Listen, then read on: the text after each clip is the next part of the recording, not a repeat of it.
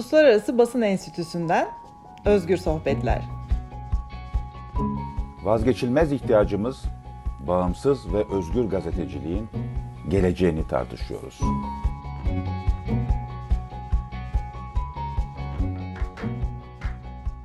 Uluslararası Basın Enstitüsü IPI tarafından hazırlanan Özgür Sohbetlere hoş geldiniz. Ben Cansu Çamlıbel, gazeteciyim. Bu podcast serisinde sizlere günümüz Türkiye'sinde gazetecilik yapmakta ısrar etmenin bedeline dair bir arşiv oluşturduk aslında. Çoğu kez meslektaşlarımı konuk ediyorum biliyorsunuz. Benzer tınlayan sansür ya da yıldırma hikayeleri belki ilk bakışta çok benzer dediğim gibi ama derinleştiğimizde hepsinin yaşadıklarında meslektaşlarımın, Türkiye'deki gazetecilerin, farklı mecralarda görev yapan gazetecilerin yaşadıklarında başka boyutlar var. Ve bu boyutlar Türkiye medyasının bu içinde yaşadığımız düzenin kodlarını anlamak açısından çok çok önemli. Bu yüzden bugün yine Ankaralı bir meslektaşımı davet ettim Özgür Sohbetlere. Çok uzun süre birlikte gazetecilik yaptığım, yaparken de çok keyif aldığım, hala haberlerini, yazılarını çok büyük bir merakla takip ettiğim Hale Gönültaş bugün bizlerle Özgür Sohbetler'de. Hem de çok çok zor bir hastalık dönemi geçirirken ciğerleri ve sesi biraz sıkıntılı bir haldeyken kabul etti bu davetimi. Çok teşekkür ediyorum Hale. Hoş geldin Özgür Sohbetlere. Hoş bulduk. Ben teşekkür ederim davetin için sevgili Cansu.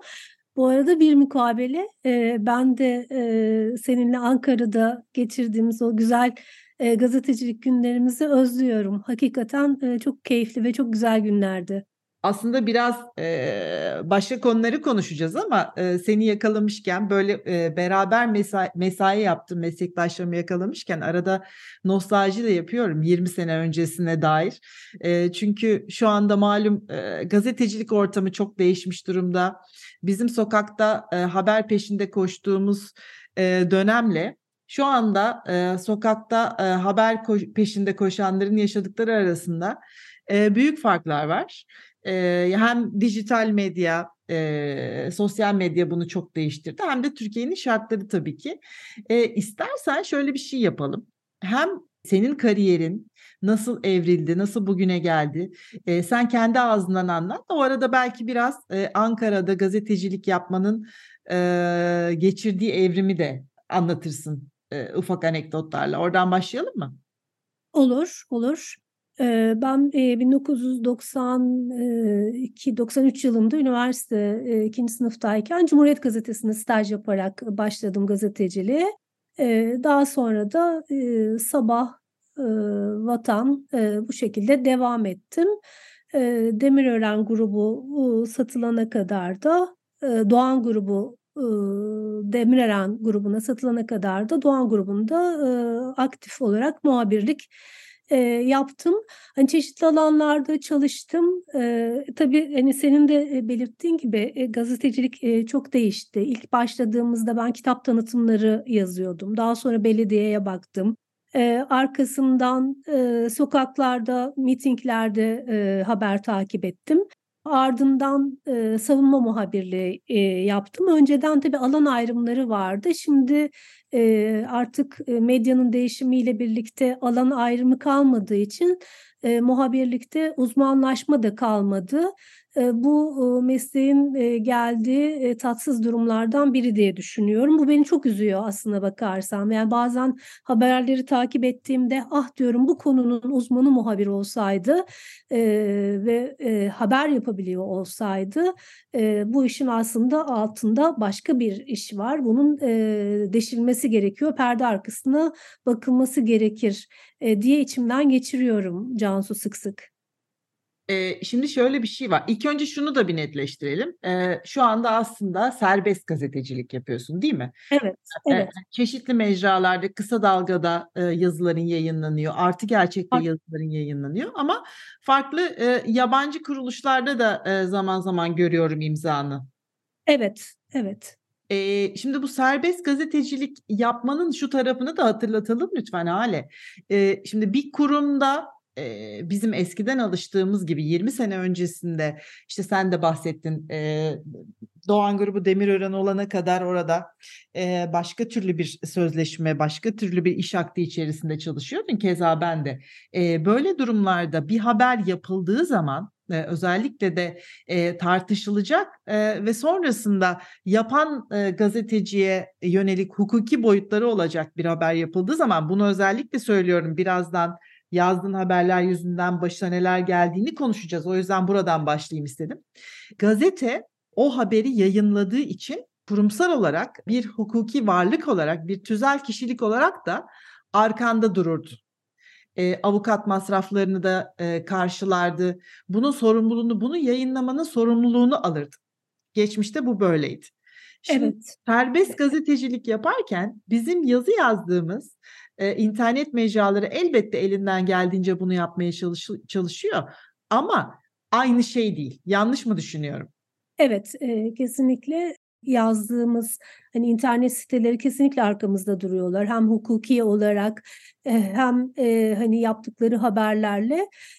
Ama elbette hani geçmişle kıyaslandığında şimdiki durum elbette ki hani Türkiye'de basının geldiği durum, hani antidemokratik uygulamalar, basına yönelik alınan kararlar geçmişle kıyaslandığında çok daha zorlu bir dönem olduğunu gösteriyor. Yani bunu şunun için bu farkı koymaya çalıştım. Kesinlikle bizim internet mecralarındaki yöneticilerimiz yanlış anlasın istemem. Onlar da çok büyük bir aslında risk altında bu işleri yapıyorlar ama şimdi eskiden devletin ve devletin birimlerinin işte basılı anlı şanlı bir gazeteyle ilgili algıları, dolayısıyla da bir işte gazeteyi karşılarına alıp almama konusundaki tavırları bir nebze daha sanki ölçülüydü gibi geliyor bana. Şu anda internet mecralarının çokluğu, işte bilginin çok farklı kanallardan dağılıyor olması nedeniyle çok daha hızlı ve kolay bir şekilde devletin hedefinde kalabiliyor diye düşünüyorum bizim yazdığımız mecralar. Bu farkı o yüzden koymak istedim. Şimdi biraz önce sen dedin ki eskiden alan muhabirliği vardı. Yani şimdi de varmış gibi yapıyor televizyon kanalları, görüyorum ama aynı şeyden bahsetmiyoruz. Aynı derinleşmeden, aynı deneyimden bahsetmiyoruz. Senin özellikle son dönemdeki yazılarını takip edenler seni işte bu İslamcı terör örgütleri, yani özellikle Suriye Savaşı'ndan sonra Türkiye'de işte hücreleri, uzantıları artmış olan İslamcı terör örgütleri üzerine yaptığın haberler.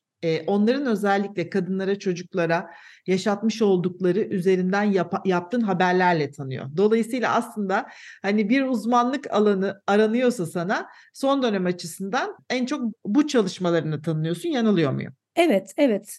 Şu son dönemlerde evet ama hani meslekte 30. yılım, hani çok uzun yıllar savunma muhabirliği de yaptım.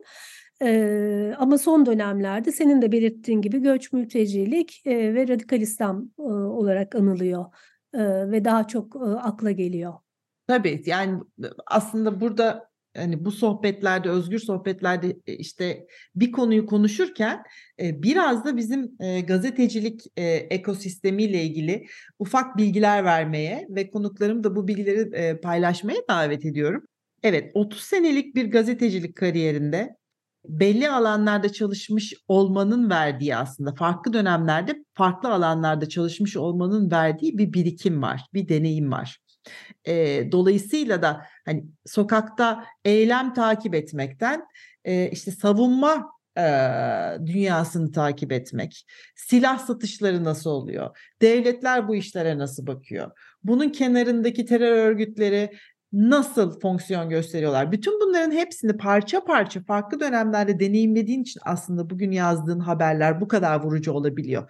Ya o farklı alanlarda çalışmış olmanın avantajını gazeteciliğine yansıttığını düşünüyorum. Şimdi gelelim yaptığın gazetecilik kadar yaptığın gazeteciliğin nelerin hedefi olduğuna. Son birkaç senedir biliyorum, seni şahsen tanıdığım için de tahmin ediyorum, bunu çok detaylı konuşmamış olsak da kendin haber olduğun için rahatsız olduğundan eminim. Çünkü sen haberiyle gündeme gelmek isteyen bir insansın. Ama maalesef öyle şeyler yaşadın ki kendin haber oldun. Buradan başlayalım. Hani bu tabii ki tercih etmediğim bir şeydi ama yaptığın haberlerle haber olma kısmı sende nasıl bir ruh hali yarattı? Cansu, kesinlikle haklısın.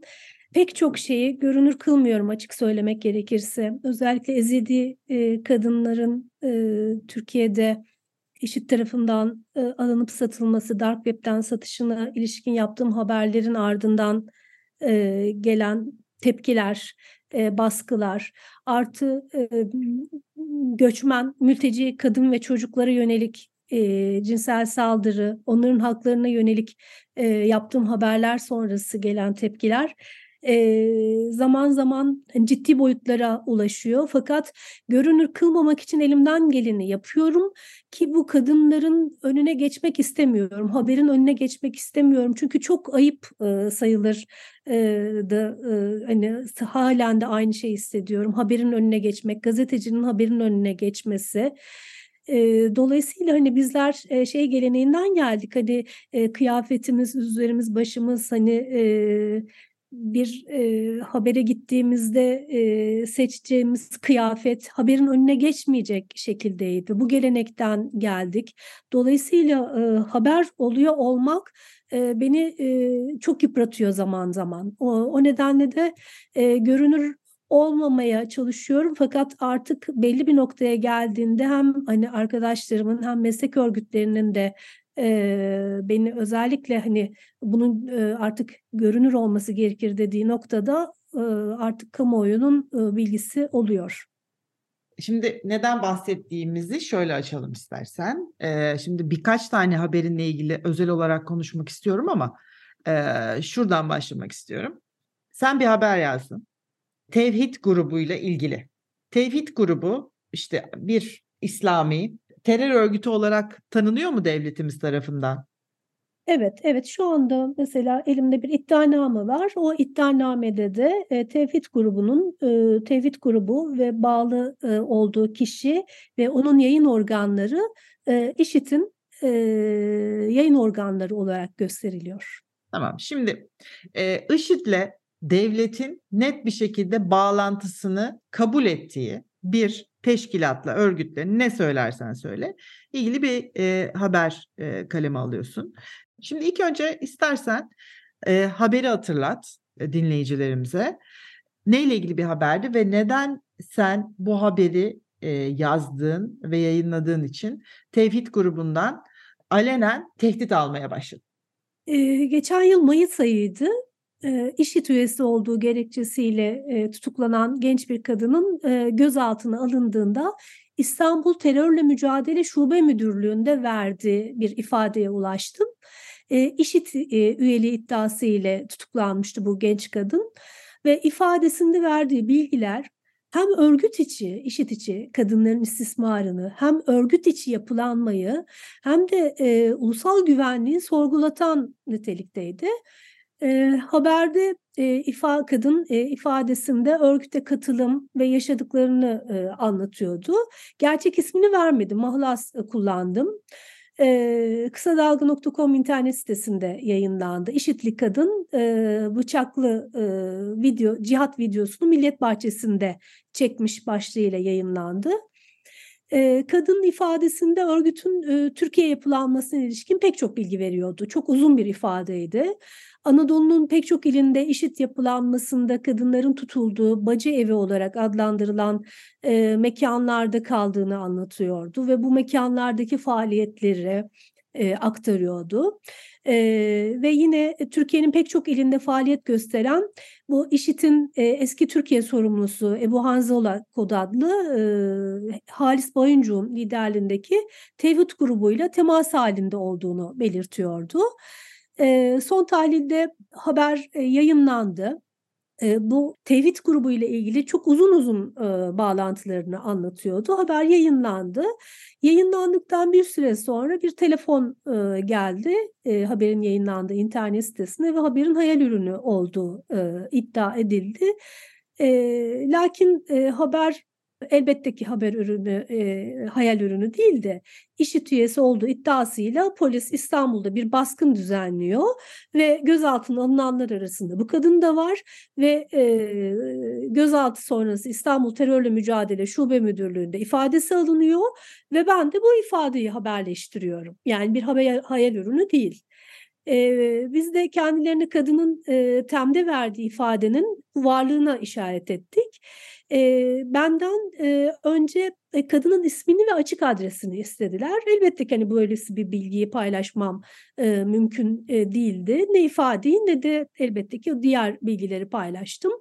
Ama dilerlerse İstanbul Tem ile temasa geçebileceklerini belirttim. İlerleyen süreç içerisinde bu haberin yazılı ve önce bir mail attılar, ardından sözlü olarak bana ulaştılar ve haberin kaldırılmasını talep ettiler. Peki gerekçeleri ne? Gerekçeleri de şu: habere konu olan vakanın o sırada tutuklu olan Ebu Hanzala'nın cezasına ek bir ceza getirebileceği kaygılarıydı. Elbette biz haberi kaldırmadık. Aradan bir gün ya da 2 gün geçti. Beni tehdit grubunun avukatı olduğunu söyleyen bir şahıs aradı. Genç bir sesti. Hatta şunu söyledi: Ebu Hanzala ile kısa bir süre öncesine kadar aynı cezaevinde yattığını ve kısa bir süre önce tahliye edildiğini söyledi. Ve bu kadının anlattıklarının Ebu Hanzala davasını etkileyebileceğini ve cezaevinde kalma süresini uzatabileceğini ve eğer bu haberi kaldırmamakta ısrar edersek bunun ağır bir bedelinin olacağını ifade etti. Telefonu daha fazla sürdürmedim yani bu konuşmayı ve kapattım. Ardından tekrar aramaya devam ettiler. Bu aramalara cevap vermedim. Hatta engelledim bir süre sonra telefonlarını. Aynı günün gecesi saat 23 sıralarıydı. Sosyal medyada bir anda bir yakınım haber verdi. Benim haberim, ismim, yani bana yönelik bir tehdit ve linç kampanyası başlatılmış.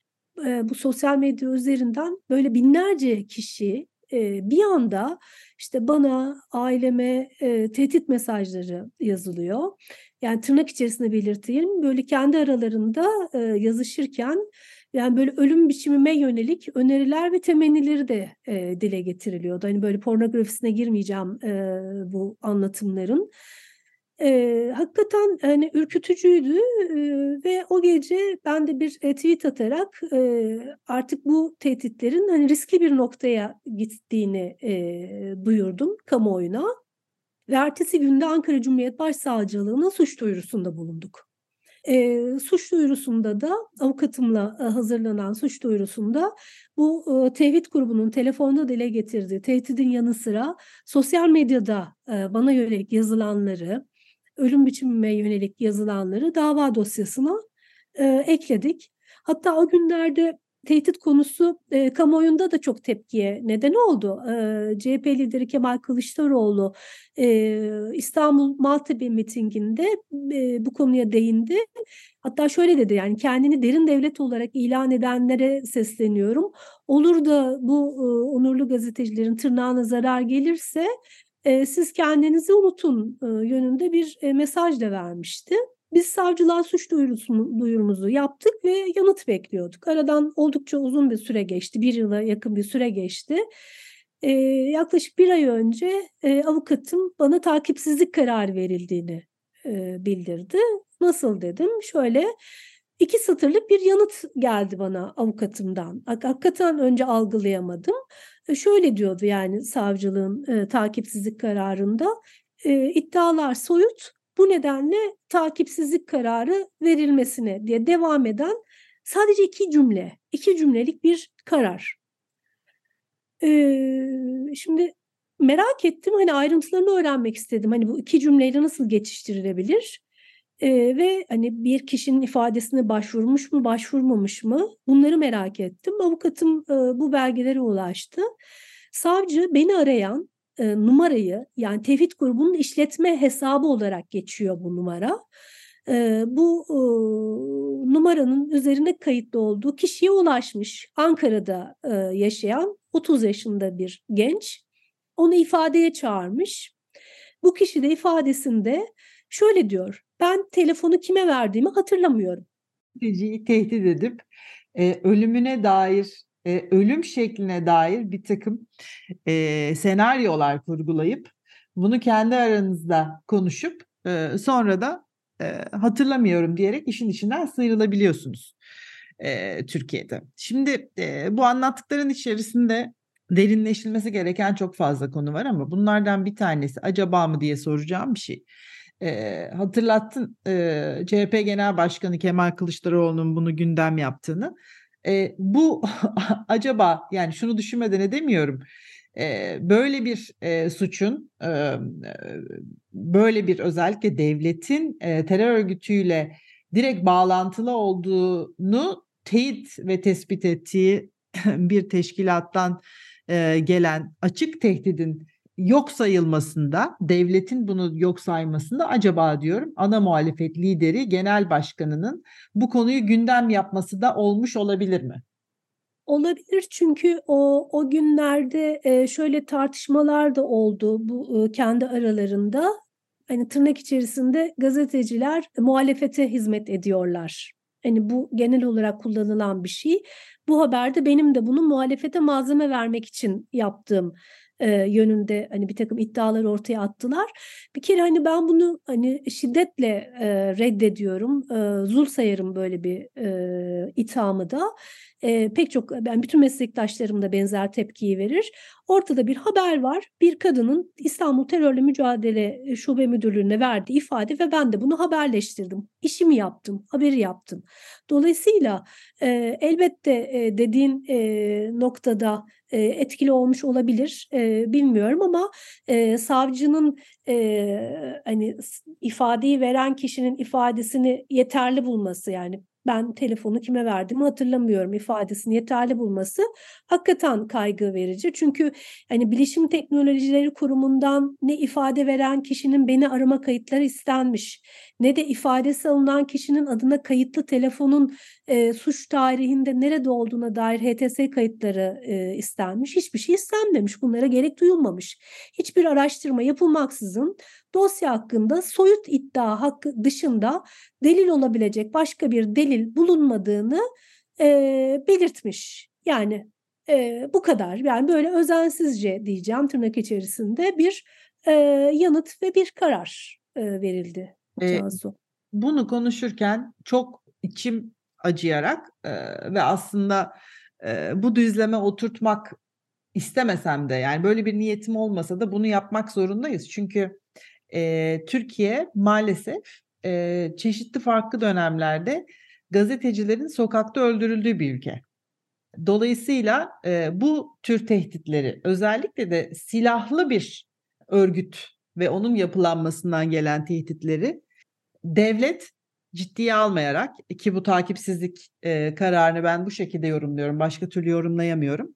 Ciddiye almayarak, bunu cezasız bırakarak aslında bu tür zorlu haberleri yapacak, senin gibi yapan mı yapmaya devam edecek olan senin gibi gazetecileri korunmasız ve savunmasız bırakıyor. Açık söylemek gerekirse üzüldüm ben o kararı gördüğümde. Hani alışkın olduğum halde üzüldüm. Daha önce de defalarca benzer kararlarla karşı karşıya kalmış olmama karşın yine üzüldüm. Hala bir umut besliyoruz demek ki. Üzüldüğümü belirtebilirim sevgili Cansu. Aleni açık tehdide maruz kaldığın bir süreç sonrasında başlatmaya çalıştığın hukuki süreç aslında hiçbir yere varmadan tamamlanmış durumda. Bu son verdiğim bilgiyle, bir ay önce edinmiş olduğum bilgiyle. Ama bir başka habere bakalım ve aradaki farkı, bir başka haberin sonrasında yaşananlara bakalım ve aradaki farkı görelim. Yani devlet bir gazeteci ile bir polisin haklarına, hukukuna, anayasal haklarına nasıl bakıyor? Bence o açıdan çok çarpıcı. Yanlış mı düşünüyorum bilmiyorum ama yani Evet. 14 yaşında bir kız çocuğunun cinsel şiddete uğradıktan sonra devlet korumasına alınmasına rağmen pavyonlarda çalıştırılması ile ilgili bir haberin var. Evet. Ve soruşturma şunun üzerine açılıyor senin hakkında. Bu haberde ismi dahi geçmeden referans verilen polis memurunun şikayeti üzerine, değil mi? Evet, aynen öyle oldu. Bir çok kısa bir şekilde hatırlatır mısın? Haber neydi ve neden soruşturma başlatıldı hakkında? 14 yaşındaki bir kız çocuğu 12 yaşındaydı. Yaşındayken toplu bir cinsel istismara uğruyor. Daha sonra devlet gözetimine alınıyor çocuk. Fakat çocuk devlet gözetimindeyken uyuşturucu maddeye alıştırılıyor, yurttan kaçıyor. Fakat yurttan kaçtıktan sonra da bir türlü bulunamıyor ama defalarca yurttan kaçıyor. Artık anne Türkiye Kadın Dernekleri Federasyonu aracılığıyla bana ulaştığında çocuğun 2. yılıydı ve yine kayıptı ve artık anne çocuğun hayatta olup olmadığından emin değildi. Yani tek isteği eğer yaşıyorsa hani bulunsun, yaşamıyorsa da yerini bileyim noktasındaydı. Dolayısıyla ben bu haberi yaparken annenin hani ifadesinin yanı sıra elbette ki dava dosyalarına ulaştım. Bunun dışında sosyal hizmet görevlilerine ulaştım. Sonuç olarak ortada devlet gözetimine verilmiş ve kayıp olan bir çocuk vardı ve çocuğun yakalandığında daha önce bulunduğunda polise verdiği ifadeler de var ve hani tırnak içerisinde bu kendisini yurttan kaçtığında yardımcı olan kişiler arasında bir polis memurunun olduğunu da söylüyor. Çocuğun iddiası bu yöndeydi ve ben çocuğun iddiasını hiçbir şekilde polis ismi vermeden aktardım. Tabii ki sadece çocuğun iddiası değil, ben de hani çok ayrıntılarıyla haberi araştırdım. Hem barodan, bunun dışındaki Manisa'da yine bu konuda çalışan sosyal hizmet görevlileriyle birlikte. Sonuç olarak benim yaptığım kararlı böyle ısrarlı yaptığım haberler sonucunda Manisa Emniyeti çocuğu buldu. Çocuk pavyonda bulundu ve kurtarıldı. Yani bu haberde tek iyi olan şu anda çocuğun sağlık durumu çok iyi ve çok iyi bir eğitim hayatı var. Yine devlet koruması altında. Fakat bütün bu haber sürecinde haberleri yazarken işte bu polis memuru benim hakkımda suç duyurusunda bulunuyor. Fakat Manisa hem emniyeti yıprattığım için yani iddiası bu şekildeydi. Bir haberle emniyet ve resmi güçleri yıprattığımı iddia ediyordu. Kendisini yıprattığımı iddia ediyordu. Bunun sonucunda soruşturma başlatıldı. İlginç olan eve bir pazar akşamı ben hakkında soruşturma başlatıldıktan sonra gidip savcılığa ifade vereceğim bildirdiğim halde eve 2 polis memuru geldi ve son derece çirkin bir üslupla beni ifadeye çağırmaya geldiklerini söylediler. Son tahlilde bu kişiler hakkında da suç duyurusunda bulunuldu. Çok özür diliyorum, Hale, araya giriyorum ama o çirkin üslubu biraz açmakta fayda var. Üslubun çirkin olması kadar üstü kapalı bir tehdit var, değil mi? Evet, üstü kapalı bir tehdit var. 2 genç polis memuru, ben kimliklerini sordum fakat ne lensim ne gözlüğüm vardı o sırada. Yani böyle kapıyı çok dikkatli bir şekilde açmıştım. Polis olduklarını söylediler ve bir arkadaşımızı iftira atmışsınız. Polis arkadaşımıza gelip emniyete ifade vereceksiniz dediler. Ben de zaten savcılığa ifade vereceğimi söyledim.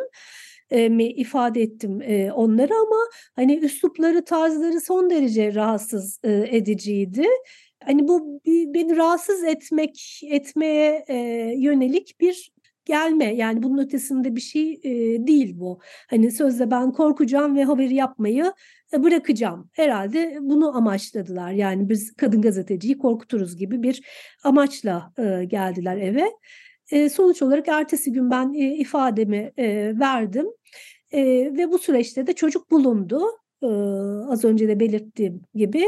Bu konu bir dava sürecine dönüşmedi. Kısa bir süre önce benim elime bir tebligat geldi ve tebligatta şöyle yazıyordu, aslında ilginçti. Savcı şöyle bir karar vermiş bu dosyaya ilişkin. Diyor ki savcı, gazeteci 14 yaşında devlet gözetiminde kaybedilen bir çocuğun bulunması için çaba göstermiştir ve bu da gazetecilik faaliyetidir. Ve bu gazeteci gazetecilik sahikiyle hareket etmiştir. Dolayısıyla devleti yıpratmaya yönelik bir faaliyet olarak değerlendirilemez, tam aksine bir gazetecilik faaliyeti olarak değerlendirilir. Ve gazetecinin ısrarlı takibi sonucunda da 14 yaşındaki kız çocuğu bulunmuştur diyerek dosyayı kapattı. Evet, en azından elimizde yani senin yaşamın Evet. tehditlerle ilgili takipsizlik kararına ilişkin olarak gerçekten üzüldüğünü ve içinde her şeye rağmen bununla ilgili hukuki sürecin gerçek manada işletileceğine dair bir umut olduğunu söylemiştin. Demek ki aslında her şeye rağmen bu umutları korumak ve bunun için de çaba göstermek lazım.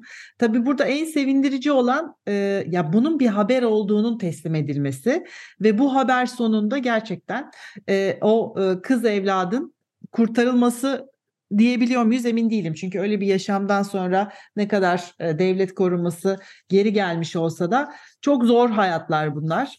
Umarım daha iyi olur ama en azından oradan çekip çıkartılmasına ön ayak olduğun için sana bir meslektaşın olarak, bir Türk kadını olarak tekrar teşekkür ediyorum. Bu sohbeti kapatmadan önce Halecim, biraz önce genç polis memurunun evine seni ifadeye çağırmaya geldikleri sırada gösterdikleri sergiledikleri tutumu ve kullandıkları ifadeleri hatırlattın ve şunu söyledin. Bir kadın olarak herhalde benim korkacağımı düşündüler. Şimdi burası çok çok önemli bizim hayatlarımızda. Demin kendimi de aslında çok cinsiyetsiz bir hayat yaşamaya çalışıyorum mesleğim açısından ama öyle olmuyor tabii. Bir kadın olarak bizlere çoğu zaman haber ortamındaki muhataplarımız diyeyim, kaynaklarımız olmasalar da tarafından hep kadın olduğumuz hatırlatılmaya çalışılır. O taraftan bizde bir naiflik, bizde bir ürkeklik, korkaklık duygusu yaratacaklarını düşünürler. Bu kısım aslında hani çok sökmüyor işte senin benim gibi karakterleri ama yine de bunun asla kabul edilemeyecek, çalışmasa bile bazı kadınlar üzerinde asla kabul edilemeyecek bir durum olduğunu her türlü vurgulamamız gerektiğini düşünüyorum hala. Kesinlikle bir kere bu meslek ben her katıldığım toplantıda, üniversiteler davet ettiğinde, genç meslektaşlarım davet ettiğinde bunun altını çiziyorum. Gazetecilikte kadın erkek ayrımı yoktur. Gazeteci gazetecidir. Ben buna inanmıyorum ve hani mesleğimi de bu şekilde yaptım. Evet bize hatırlatıldı ama bize hatırlatanları da her seferinde bu mesleğin cinsiyetsiz bir meslek olduğunun altını çizdik. Bugüne kadar bu mesleği yaptık. Sen de öyle sevgili Cansu. Ben 30 yılı geride bıraktım. 50 yaşımı geçtim. Hala muhabir olarak bu mesleği yapmaya devam ediyorum. Sağlığım ve fiziksel olarak el verdiği sürece de yapmaya devam edeceğim. Dolayısıyla hani bu geçmiş yıllarda da elbette bu tip şeylerle karşılaştık. Bu mesleğin elbette bir riskleri var ama risklerini bilerek hareket ediyoruz. Dolayısıyla kadın gazetecilere yönelik böyle bir baskıyı kabul etmiyoruz. Etmedim ve genç meslektaşlarıma da hep ben bu yönde tavsiyede bulunuyorum. Ve korkutacaklarını hani düşünen çevreler, mekanizmalar varsa da hayır, kadın gazeteciler üzerinde maalesef bu baskı böyle işlemiyor demekte fayda görüyorum. Kesinlikle önemli bir vurgu olduğunu düşünüyorum ve bu vurguyla da zor olsa da anlatması zor konular bunlar. Kesinlikle işte bir çırpıda biz burada bunları konuşuyoruz diye bunlar böyle çok rahat yaşanıyor diye düşünsün istemem kimseler. Bunlar elbette ki bizde tortularını bırakıyor ama senin örneğinde olduğu gibi cesaretle yoluna devam konusunda da kamçılıyor aslında. O yüzden yaşadıkların karşısında sergilediğin duruşu bir arkadaşın, bir meslektaşın olarak gururla takip ettim. Çok önemsiyorum. İyi ki varsın, iyi ki geldin ve özgür sohbetlerde bizimle bunları paylaştın. Bilmukabele Cansu, sen de öyle. Çok teşekkür ederim davetin için. Biz teşekkür ederiz. Uluslararası Basın Enstitüsü IPI tarafından hazırlanan Özgür Sohbetler'deydiniz.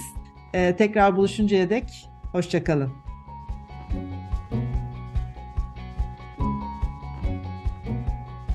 Bu podcast Avrupa Birliği'nin maddi desteğiyle hazırlandı. Ancak içerik tamamıyla IPI'ye, Uluslararası Basın Enstitüsü'ne aittir ve Avrupa Birliği'nin görüşlerini yansıtmak durumunda değildir.